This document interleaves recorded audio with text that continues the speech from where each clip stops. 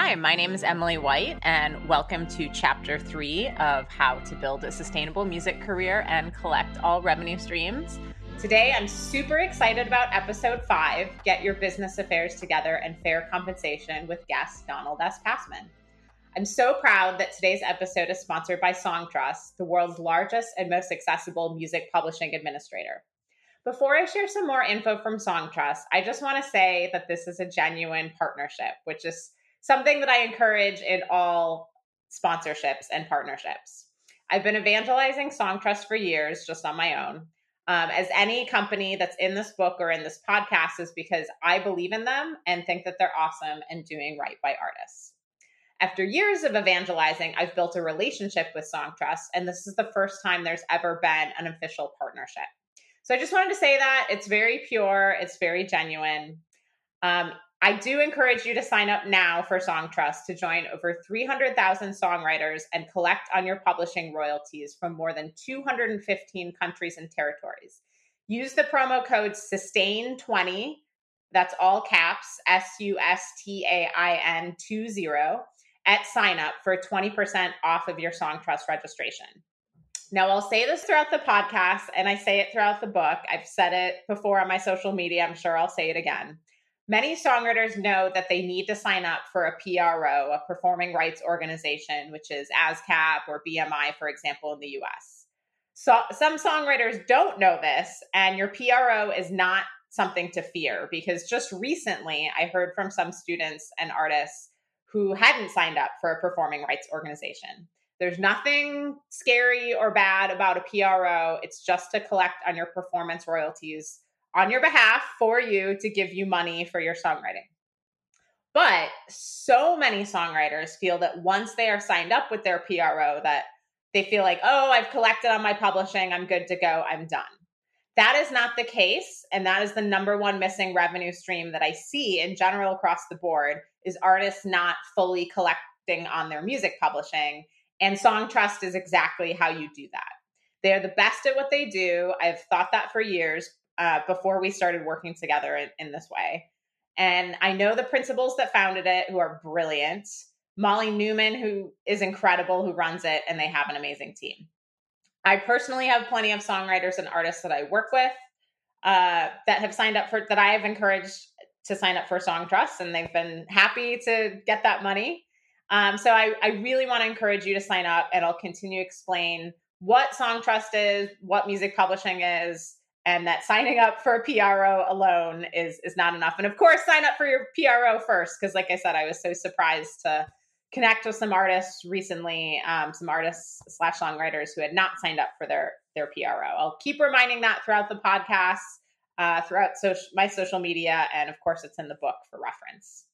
In the meantime, we're going to dig into this episode, which covers Chapter 3 of the book, Get Your Business Affairs Together and Fair Compensation. I spend the first half of the episode breaking down that chapter in podcast form, and then I get to interview the one and only Donald S. Passman to really bring this chapter to life. He was one of the last humans I saw before the pandemic, so that's kind of a wild memory as well. Thanks again to Songtrust, and enjoy this episode.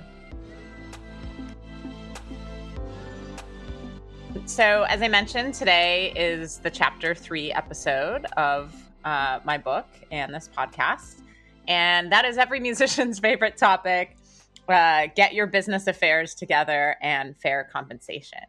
So I think if you take anything away from this episode, it's to talk about things in advance and to communicate in general, and then to get all of that in writing.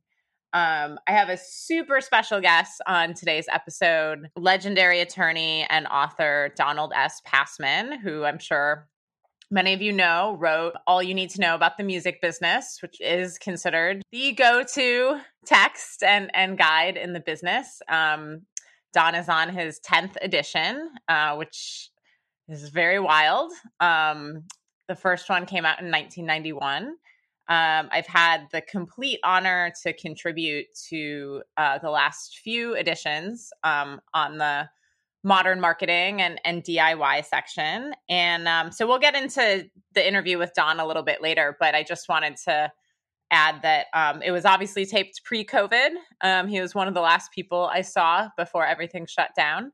I was in Beverly Hills for the Polestar conference and took that opportunity to head over to Don's office and record that interview. So I'm glad we were able to get that on the books before everything shut down. But there's a few references to, Don playing gigs and things like that. So I just wanted to add the pre-COVID disclaimer. But before we get into that, I do want to dig in on this very important chapter a little bit to go over everything on getting your business affairs together. So, like I said, communication is definitely queen in life, and as far as this chapter goes. So, first, I'm going to break down something many of you probably know. The two main rights in music are the master recording and songwriting, also known as publishing. We'll get in more depth on songwriting and music publishing a few episodes from now. It is important for you to understand the two main rights in music, the master recording and the publishing or songwriting. And that goes for any music you ever hear. So I've talked about this, but one thing I love about the modern music industry is the option for artists to own their recording rights in particular. That's something that was basically impossible in the pre-digital era. Now most of us have access to a laptop and the internet, and we can record and distribute worldwide at a fraction of the costs that we used to. But so in the pre-digital era, unless you were Fugazi or Ani DeFranco, basically, you had to sign with a record company. Record companies were able to fund time in recording studios, which was like only 1%ers could afford back in the day. I don't even know if 1%ers could. It was just so expensive. I know that feels like a different planet now. And then labels also held the keys to distribution. So getting your CDs and vinyl out to the world when music was a physical product. Generally speaking, indie labels are 50-50 deals, which means you get 50% of the recording revenue after any expenses or any sort of advance is recouped. There certainly are independent labels that own masters forever or own masters for 20 years after recoupment. But generally speaking, it's a 50-50 deal. Obviously, read everything before you sign an agreement and get a good attorney as well if you're signing with a label. Major labels now definitely tend to want all of your rights forever. So your recording rights, your publishing rights, your merchandise rights, your live rights, your branding rights. You can get in the position to license your masters to major labels, but you really have to be, Taylor Swift level or I think I mentioned this on a previous episode, but I interviewed Freddie Gibbs' manager, Lambo, for one of my classes at NYU, and they've worked so hard over the past decade. They are also able to license Freddie's albums to major labels. So that's a good position you want to be in. And honestly, tools like this book and this podcast are how to get there. It's like build it up on your own, build your audience. And if that's something you're interested in, great. Signing to a label or a major label. I've said this before, but I'm on panels all the time with label folks, like nodding their head yes at the stuff I'm saying. So no one's going to care about your career more than you do. So it is on you to learn a lot of these modern basics and start to build up your fan base and create art on your own.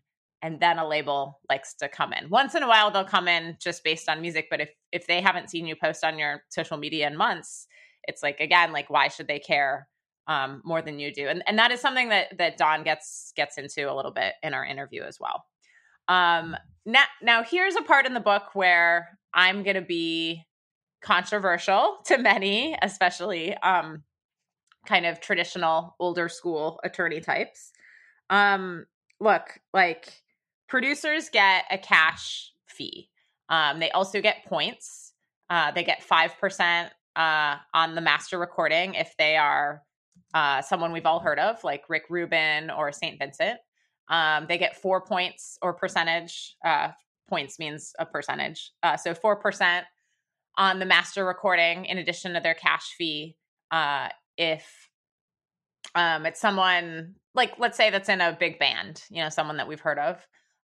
3 points, on the master side plus cash fee for a producer who has a few titles under their belt, maybe 2 points plus cash fee for a local producer, and maybe 1% plus a cash fee for a student.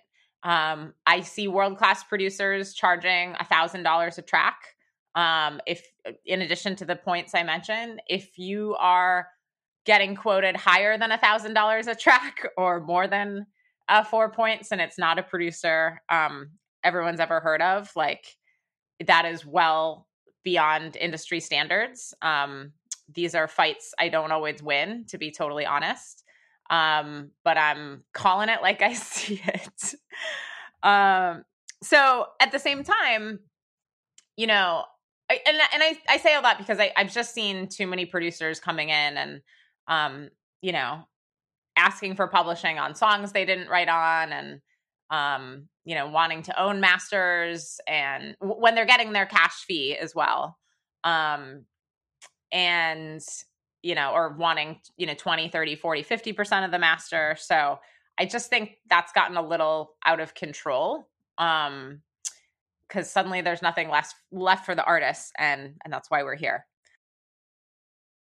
When you need mealtime inspiration, it's worth shopping Kroger, where you'll find over 30,000 mouth-watering choices that excite your inner foodie. And no matter what tasty choice you make, you'll enjoy our everyday low prices, plus extra ways to save, like digital coupons worth over $600 each week. You can also save up to $1 off per gallon at the pump with fuel points. More savings and more inspiring flavors make shopping Kroger worth it every time. Kroger, fresh for everyone. Fuel restrictions apply.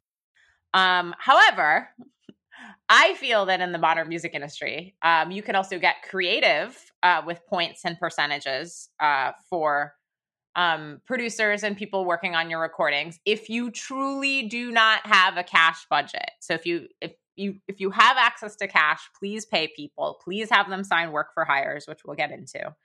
But look, like, if you are working with a friend and they want to produce you and you literally have no cash and they know this, you could offer them 10 points, or 15 points. It depends on, how you're paying players, or if you're in a band or group. Those things can apply here as well. If you're working with a few players that you know well and they know you have no money, you could cut them in on points when normally players would just get cash and a work for hire. And in that case, the producer, and even if you offer points to an engineer, which is not standard, but again, we're talking like you have no money, no cash. Then those people that you've awarded points to will share in recording revenue, whether it's sync, streaming, downloads, sales, all that stuff. So I do think there's ways to get creative. I do think it's important that you own your master rights, definitely if you're paying for everything or anything. And I think you should hang on to 50% of your points on the master recording side, because you are a label. So that's what an indie label would keep. And you can use that revenue to not only live and eat, yay, but also to reinvest back in your career, back into recording, touring when that returns, marketing, promo, all that good stuff. So those are some things to keep in mind that some attorneys might hate me for suggesting. But I think once you master the tenets of the modern music industry and you understand how the old way works too, that's when you can start to reinvent it. Let's see, just a couple more things to cover, and then I'll let Dawn take over this conversation. I mentioned work for hires. No one should enter your studio space or leave your studio space, rather, without signing a work for hire. This means you own the master recording, so there's no ambiguity later on. Also, if you are paying cash to players, producers, engineers, pay them half their fee up front and then half when they sign the completed work for hire. Because otherwise, paperwork can get neglected, and it's really, really important that you have that taken care of. It's also definitely an industry standard, old school or new school. So if someone is weird about signing a work for hire, it might be kind of a red flag that they might be kind of a pain about business stuff in the long term. You didn't hear it from me, but you can find work for hires online, I'm sure. Otherwise, cosin.com is an option. Their work for hires are like $50. LegalZooms are $60, so yeah, definitely worth the $50 if you have it. The other really crucial thing to talk about up front before you enter the studio is songwriting. I think it's really important, if you wrote all the songs, that you tell everyone, get together for a Zoom coffee or however people are communicating. Assuming you wrote the songs, say, I wrote the songs. And if you feel that you contributed to the songwriting process at any point, you have to bring it up in the moment, like in the session or immediately after the session. From there, everyone can put the songwriting splits down. And I would be curious what an attorney's preference would be. I would say email. So everybody replies and everyone agrees and there's a digital record. But the traditional way is once you agree, you write it down. You write down the song splits on a split sheet, quote unquote, piece of paper. And everybody signs that. So I would say do both. That should make the attorneys happy and that'll make me happy. But yeah, that way everybody's on the same page and you don't have anyone, coming at you months later, saying, oh, I wrote on this song. You didn't know that? And holding up the release. It's really unprofessional and really a shame when that happens. If you do co-write with anyone, also include in your work for hire and or in your split sheet or in your email, that their share is pre-cleared for sync, assuming that is cool with the co-writer. I've never met a co-writer that is not cool with. Because if they're off fishing or on yoga retreat and not online, and you're not able to get their permission for a sync placement, you're probably going to lose the sync placement. This also empowers you to say to your sync team or publishing team or music supervisors that any co-writes are pre-cleared, so those music supervisors don't steer away from that music, seeing more than one writer and thinking like, oh, that's going to be a pain to clear. So yeah, just be upfront about songwriting.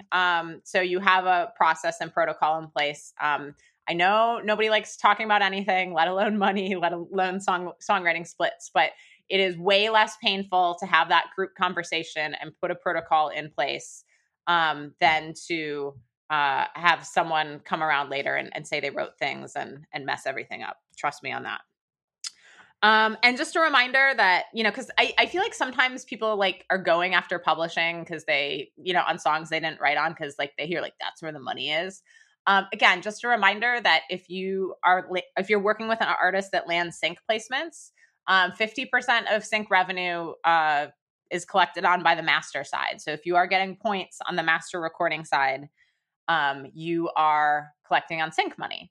Now, I would be remiss to not say that, yes, there is a little bit more publishing money on the sync side due to performing rights organizations. However, instead of going after publishing cuts on songs you didn't write on, I would encourage you to lobby in Congress for performance royalty equivalents on the master side, in which the United States, Iran, and North Korea are the only countries that do not pay performance royalties on the recording side. There are a lot of great organizations like Future of Music working to change that in the US. So I encourage you to get in touch with them to advocate for more royalties for recording artists as opposed to going after publishing on songs that people that you didn't write on. Remixing and arranging is not songwriting. This is something I learned in music school a long, long time ago. And I'm surprised when people don't know that, to be totally honest. So yeah, with remixes, you could do a flat fee payment. Again, there definitely needs to be a work for hire there. You're also going to want your arranger to sign a work for hire. And, with both, if there's truly no cash, you could offer them points. That's pretty not traditional on the arranging side. It's a little more common on the remixing side. I'd like to see you keep that, no more than 5 points if there's no cash, 2.5 points if the arranger or mixer is receiving half of their rate. But obviously, if it's some like massive artist coming in and remixing your song, like give them 50% on the master. I don't care. Use your best judgment on that. But ideally, you own the master and you retain all the publishing, because remixing is not songwriting. If you're planning on releasing a cover song, you will need to secure a license from the Harry Fox agency or from that artist publisher. This has become pretty seamless with the internet, so it's not anything to freak out over. They're going to help you purchase equivalent streaming units for that song, but I promise it's not that painful. So please purchase a mechanical license if you are planning on releasing and monetizing any cover songs. And finally, I think this is a really good time to get a group or a band agreement together. When everybody's feeling good, that's when you do your prenup. Hopefully you never have to look at it and it just lives in a drawer.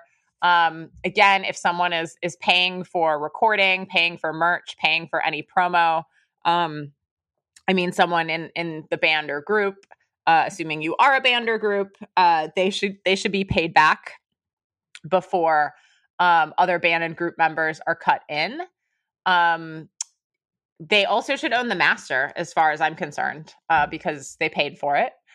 And then you can split everything after that. And same with touring expenses. I'm not sure if I mentioned that for post-vaccine time. But yeah, once expenses are recouped by whatever, band member is laying out the costs of merch and recording and things like that, then you can all split everything equally after that, except for publishing. I do feel that songwriting splits should be real. I've had the privilege of working with, huge songwriters, and they could command a higher percentage on songwriting just based on their names, but they don't. They're like, I wrote 10%, I get 10%, or I wrote 70%, I get 70%. So if it's good enough for some of the biggest songwriters in the world, it's good enough for everyone as far as I'm concerned. But yeah, so that's my overview on getting your business affairs together and fair compensation.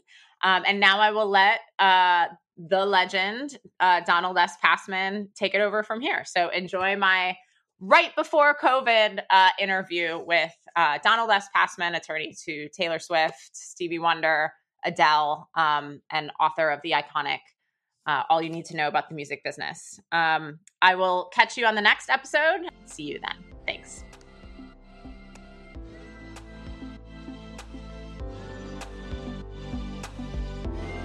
Hi, my name is Emily White, and welcome to Chapter 3 of How to Build a Sustainable Music Career and Collect All Revenue Streams.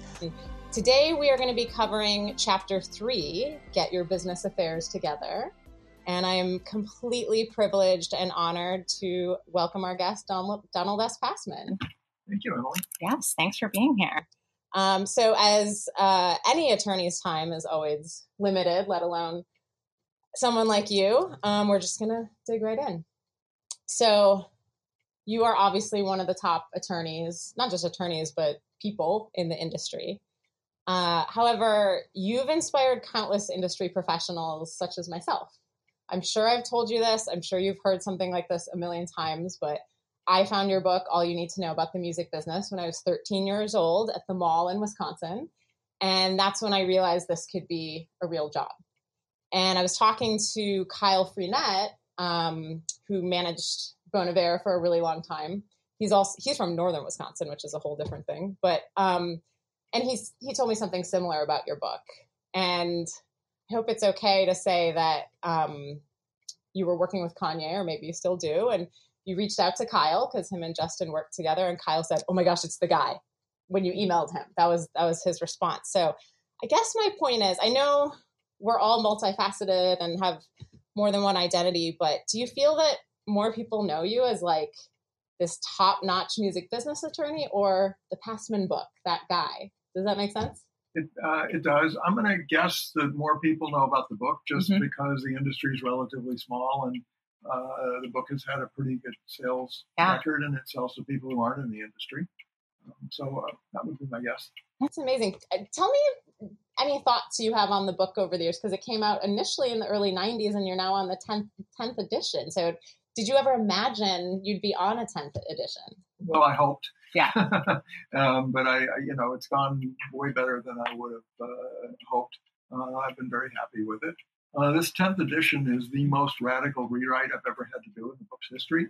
And the reason is that the industry has changed so radically in the way that we monetize music. From the beginning of the music business, back when people were selling piano rolls and wax cylinders, music was always monetized by selling something. And the something was, a CD or a cassette or vinyl or something. Now, it's not monetized by selling, it's monetized by how many times people listen. And I can only listen to one song at a time, whereas in the old days, I could go to a record store and buy 2 or 3 albums at a time. So it's completely shifted the economic model. Hey, it's Kaylee Cuoco for Priceline. Ready to go to your happy place for a happy price? Well, why didn't you say so? Just download the Priceline app right now and save up to 60% on hotels. So whether it's Cousin Kevin's Kazoo Concert in Kansas City, go Kevin, or Becky's Bachelorette Bash in Bermuda, you never have to miss a trip ever again. So download the Priceline app today. Your savings are waiting. Go to your happy place for a happy price. Go to your happy price, Priceline. And the way that the money works is I get paid more based on how many people listen to my song versus listen to your song. But unlike the history, there's only X dollars a month available to divvy up because it's streaming revenue from advertising and from subscription fees. That's the pool. Now the question is who gets how much of it? Never been true before. Before, I could have a big selling album and it brought people to stores and that helped sell your album. Now, not true. I don't want people to listen to you. I want them to listen to me. So it completely shifts the way music's marketed, shifts the way it's monetized, shifts the emphasis of what artists need to do to make money from recorded music. Amazing. And I'm just curious, who are the non-musician and music industry people buying your book that you mentioned? What type of people? Oh, I think they're people that are curious about the industry, people who want to be in the industry and want to get started.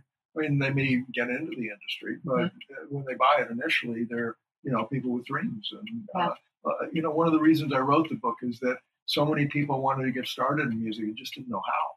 And I wanted to write a very easy to read, simplified overview of a pretty complicated business to let people get educated and understand what they were getting into and how to do it. Well, you certainly did that. Well, thank you. Absolutely. And with your help on how to get into it, because the whole DIY section came out of our conversation and your expertise in that. I'm honored. Thank you. As am I. So this is a very open-ended question, but is there an ideal scenario for an artist in the modern era? I mean, they have so many choices on how they could do things. Do you have any thoughts on that? Well, your expertise is probably better than mine, but I do know this, that the record labels, if you want to sign with a label, which is a whole different question, but the record labels want to see engagement. They want to see you build social media. They want to see your music trending. They want to see your song getting more listens on SoundCloud or, getting out there and starting to build a buzz. Very different from the old days when some A&R guy would go, I believe in this kid. He's going to develop into something and I'm going to nurture him over 2 or 3 albums and have a career. And there are a lot of people who wouldn't be the icons they are if somebody hadn't done that. But today, it's all about data, statistics, and already seeing something happening, which means if you're a young musician, you've got to go make it start happening yourself. I couldn't agree with you more. Now, master ownership is something that I grew up hearing a lot about as a teenager in the 90s from people like Ani DeFranco, Janet Jackson, Prince, obviously, writing Slave on his face. And here we are in 2020. I teach management at NYU, and I was shocked. This was just in the fall to hear some students not knowing that they could record and distribute on their own. So as master ownership is something artists have fought for, including your own, obviously, How do you feel about this topic in general? Because there are obviously pros and cons to any route an artist takes. Right. Well, if you can own your masters, you're way better off, period. If you want to sign with a major label and you don't have a lot of clout, that's not likely. If you've got a lot of people chasing you and a lot of interest, and particularly if you're in the rap or hip hop area, you have a much better chance of doing that and getting your master ownership down, at least down the road, if not right away. But it's totally dependent on clout, and it's always better to own it than have somebody else own it. Very cool. Do you feel that there is room for a more transparent player in the streaming space? So, for example, fans often ask, what is the best way to support an artist? And we actually don't have the same answer for every artist, right? Because a fan might be like, well, I always buy a concert ticket or I always buy merch. And it's like, well, maybe they're in a 360 deal and they're still recouping that. Maybe you could purchase an old master on Bandcamp. So do you feel that there's room for a more transparent player in the streaming space? Well, the streamers are as transparent as they can be given the billions of lines of data that they have to deal with. A lot of the issues around not being able to find the owners of songs got fixed in the Music Modernization Act, which I talk about extensively in the book. And so that's less of a concern now. Whether they're doing it accurately, I think they get audited by the labels to make sure that they do, because the labels get most of that money. So they want to make sure they're getting paid fairly. So I think that it's more transparent now than it ever has been in the history of the business, when all kinds of games got played with physical goods shipped out here and there, and games and the royalties and so forth. So I think things are much more transparent than they've ever been. Do you think there's an answer to that question in general from fans, though, when they say, I want to support you, how do I best do that? I think it depends on the artist. Right. Some artists do well touring, some don't do touring at all. Yep. Some artists, will not make any money on their records because they took a big advance, but they'll make money on the merch. So I don't think there's any real answer to it. Right. What's important to you for your legendary acts? Obviously, you can't necessarily name client names, but what do you advise for icons who are still with us with regard to, their business affairs, holograms? We hear all these stories. I just was on a panel and someone said that, Aretha Franklin's most recent will was found under the couch. So in general, how do you advise your clients to take care of things, for their families? Well, it depends, again, on the situation. I mean, if it's a client who owns their publishing, their songwriting publishing, that's a major asset that I think has to be carefully curated.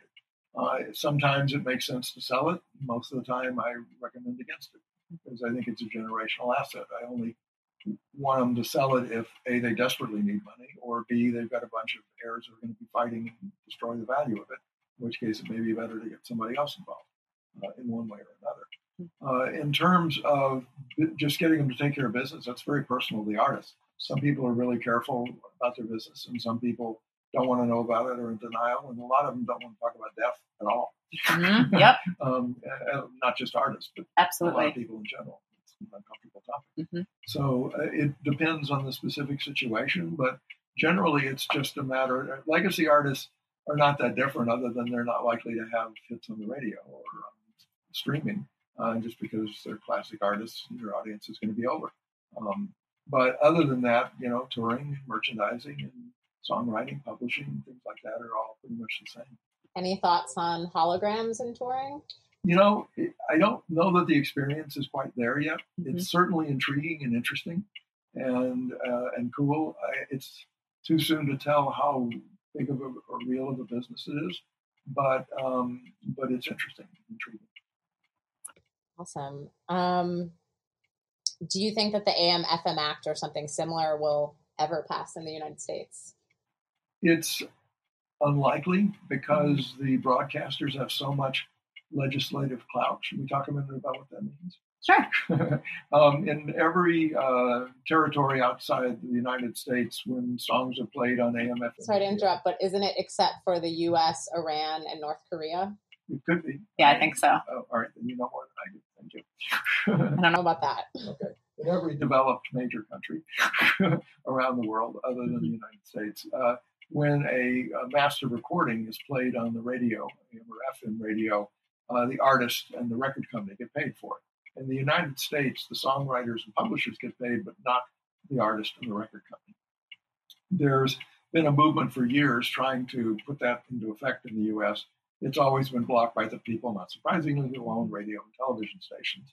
And they were very powerful with the legislators who depend on them to get their message out when they want to get reelected, among other things. So it's never had a serious chance of success. Excuse me. The interesting thing is that it's becoming less relevant because most of the money now is moving over to streaming, where the record company and artist are getting paid. Right. And also, just to bring that example to life, obviously Aretha Franklin and Respect is very often associated with that. And there's countless other, obviously, amazing recording artists that didn't necessarily write the song. Right. Do you still play music? I do. Not as often as I used to. Yeah. But I still fiddle with it now and then. And I play in a band with my sons. Oh, that's amazing. And you guys play gigs and everything? We do. Yeah, a few a year. What's your band's name? Anything you want to? The Passman Five. Perfect. Pretty clever. Any gigs coming up? I don't think we have one on the horizon, but we will. It's usually around family events. Cool. I love it. Well, those are all my questions. I actually have some audience questions, but before I dig into that, is there anything you want to add? Just in general, anything you want to say on the modern music industry? Open question and open platform.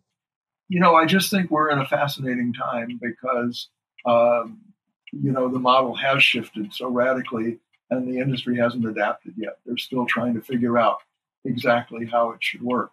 And let me talk also a minute about the controversy, which is not a major one, but it's still brewing, having to do with whether streaming should be paid based on per play or based on per user. And I'll explain what that means. The way that it works now, let's say there's $100,000 that gets collected from streaming in a month, and then it's divided up on the number of how many times a song was played. So if it's $100,000 and a song and there were 100,000 plays, just to make the math easy, right? And I had 10,000 plays, I'm going to get 10% of the $100,000, right? Now that's called per play or per stream payment. There's an argument to be made, mostly by smaller, more niche artists, because it benefits them, of whether a fairer system would be to do it based on per user. What does that mean? That means that I share in the money that the people who actually listen to my song pay. And it sounds at first blush like that doesn't make any difference, but it does. And here's why. Let's assume there's a streaming service and there's only 2 subscribers, you and me, right? And we each pay $10 a month. Now let's assume that you only listen to artist A and I only listen to artist B, right? But I only listen 100 times a month and you listen to your artist 900 times a month. So under a per stream system, my artist is going to get 10% of whatever the company of our $20 or $2, and your artist is going to get $18. Right? If we did it on per user, my artist would get all of my $10, and your artist would get all of your $10. Right? So that I'm way oversimplifying, and it's not nearly as radical as I just make it sound. But the article I read about it, which is very unscientific, thought maybe it was about a 3% swing from the big players who dominate most of the plays down to the middle class and lower class niche artists. And to me, it's a much fairer system. Yes. Because it really rewards the people, who are, if they're avid fans, can actually contribute to it. Problem is it's really expensive to change over. And, not sort of quietly, you're taking money from somebody and giving it to somebody else, which is always a bit political. So I don't know how strong the movement actually is, but it's something that's, I think, fascinating. I think it's very strong, and I think that's what I meant about transparent streaming, just something that makes a little bit more sense. Yep. Cool. So our first audience question is from my amazing attorney, Joyce Dollinger, who I know you just saw at a Grammy event. So she wanted to know if there's one thing that an artist should know, what should that be? That a new artist should know, what should that be? What is one thing in recording and one thing in a publishing agreement that a new artist would be able to negotiate? I'll give you something that's broader than all those. Try to lock yourself up for as little time as possible and try to have escape hatches if things aren't going well. And that goes for your manager, that goes for, everybody in your life, your record company, your publishing company. The shortest possible deal and the biggest chance of being able, if it's not working, to get out. So that would be my advice. Absolutely. We have a question from Scott. I'm so bad with last names. Laguerre, probably, who's a professor at University of Minnesota, Mankato. I can say Mankato. And he wanted to know if you feel there are any more needed or foreseeable changes to copyright for our digital world. Really interesting. The biggest change I'd want to make in copyright has to do with something called a takedown and stay down. And that's a little bit more complicated topic, but I'm going to sort of brush over it in a big way. But essentially, the services that have content put up by users, like YouTube, as opposed to Spotify, where the content's on their own server, has a difference in the copyright law about how it's viewed. And it's not copyright infringement unless someone sends a notice that says, take it down. What happened was people sent notices, they took it down, other people put it up. So as a practical matter, people couldn't get it taken down. I think if we were going to change anything, it would be to say, once you get a takedown notice, use your filters to don't let that song go back up again. Amazing. I have a question from Craig Snyder at Light, and he would love to hear your take on the archaic parts of the music industry. What's still stuck in the 1950s that could use an update? Well, the fact that we almost laughably translate streams into album sales. That, albums have pretty well dropped off the map. They're down to a very small percentage of business. But because we're so used to talking about album sales, people will say, well, 1,500 streams is one album sale. And it's silly in one sense, but it's the metric we're used to. So I think we need to come into the modern age and start dealing with the way things work. I can't help wondering if I've listened to my favorite albums 1,500 times over the years, or never really thought about that. One last question from Joyce. On the lawyer side, what is something that you feel that new lawyers in music should do to move their careers forward? I think meet everybody. I mean, what I did when I was building a career was go out and just meet everybody. Mm-hmm. I figured that the people who were my age, most of them would fall away, but some of them would grow up to be important players. And since I had no idea who would be who, I would just go out and meet everybody. Yeah. And if you're a young lawyer trying to build a practice, a good idea is to meet A&R people at labels, because they at least are about to sign somebody and maybe can send you business that's going to be meaningful. But in the meantime, I took everything at the beginning just because I wanted to build a practice. Yeah. Where are you from, by the way, originally? Dallas, Texas. Okay. Then awesome. I moved to California when I was 12. Nice. Here in Southern California? Uh-huh. Great. Very cool. Well, those are all my questions, and we're well under time, so keeping it very efficient. Any last thoughts that you might want to add? I think it's awesome that you're doing what you're doing. And thank you always for your help with my book, All You Need to Know About the Music Business. It's a privilege and a pleasure. Thank you. That's a wrap for this episode of How to Build a Sustainable Music Career and Collect All Revenue Streams. Massive thanks to my very special guest, Don Passman.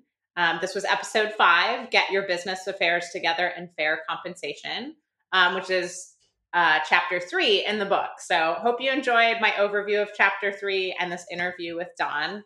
Massive thanks to Songtrust for sponsoring this episode. Songtrust is the world's largest technology solution for global music publishing, royalty collection, and administration. It was founded to simplify music rights management and remove complexity from the publishing landscape.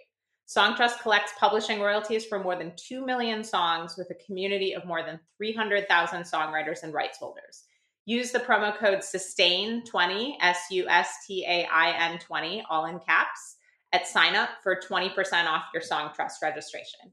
And if you happen to miss the beginning of this episode where I shared my thoughts on Songtrust, I am very genuinely obsessed with them. That is a love and a real endorsement I've had before we worked together in sponsoring this episode or anything. And it really is the number one missing revenue stream that I see in songwriters and artists, because so many artists sign up for their PRO, ASCAP or BMI here in the US, and then they think that they're collecting on their publishing. And I meet songwriters of all ages and experience levels who, as soon as they sign up for Songtrust, there's money for them there. So I highly, highly recommend it.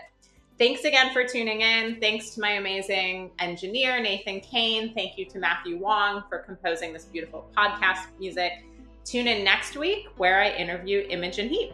If you have questions or anything in the meantime, I'm at MWhizzle on social media. Catch you then. Thanks.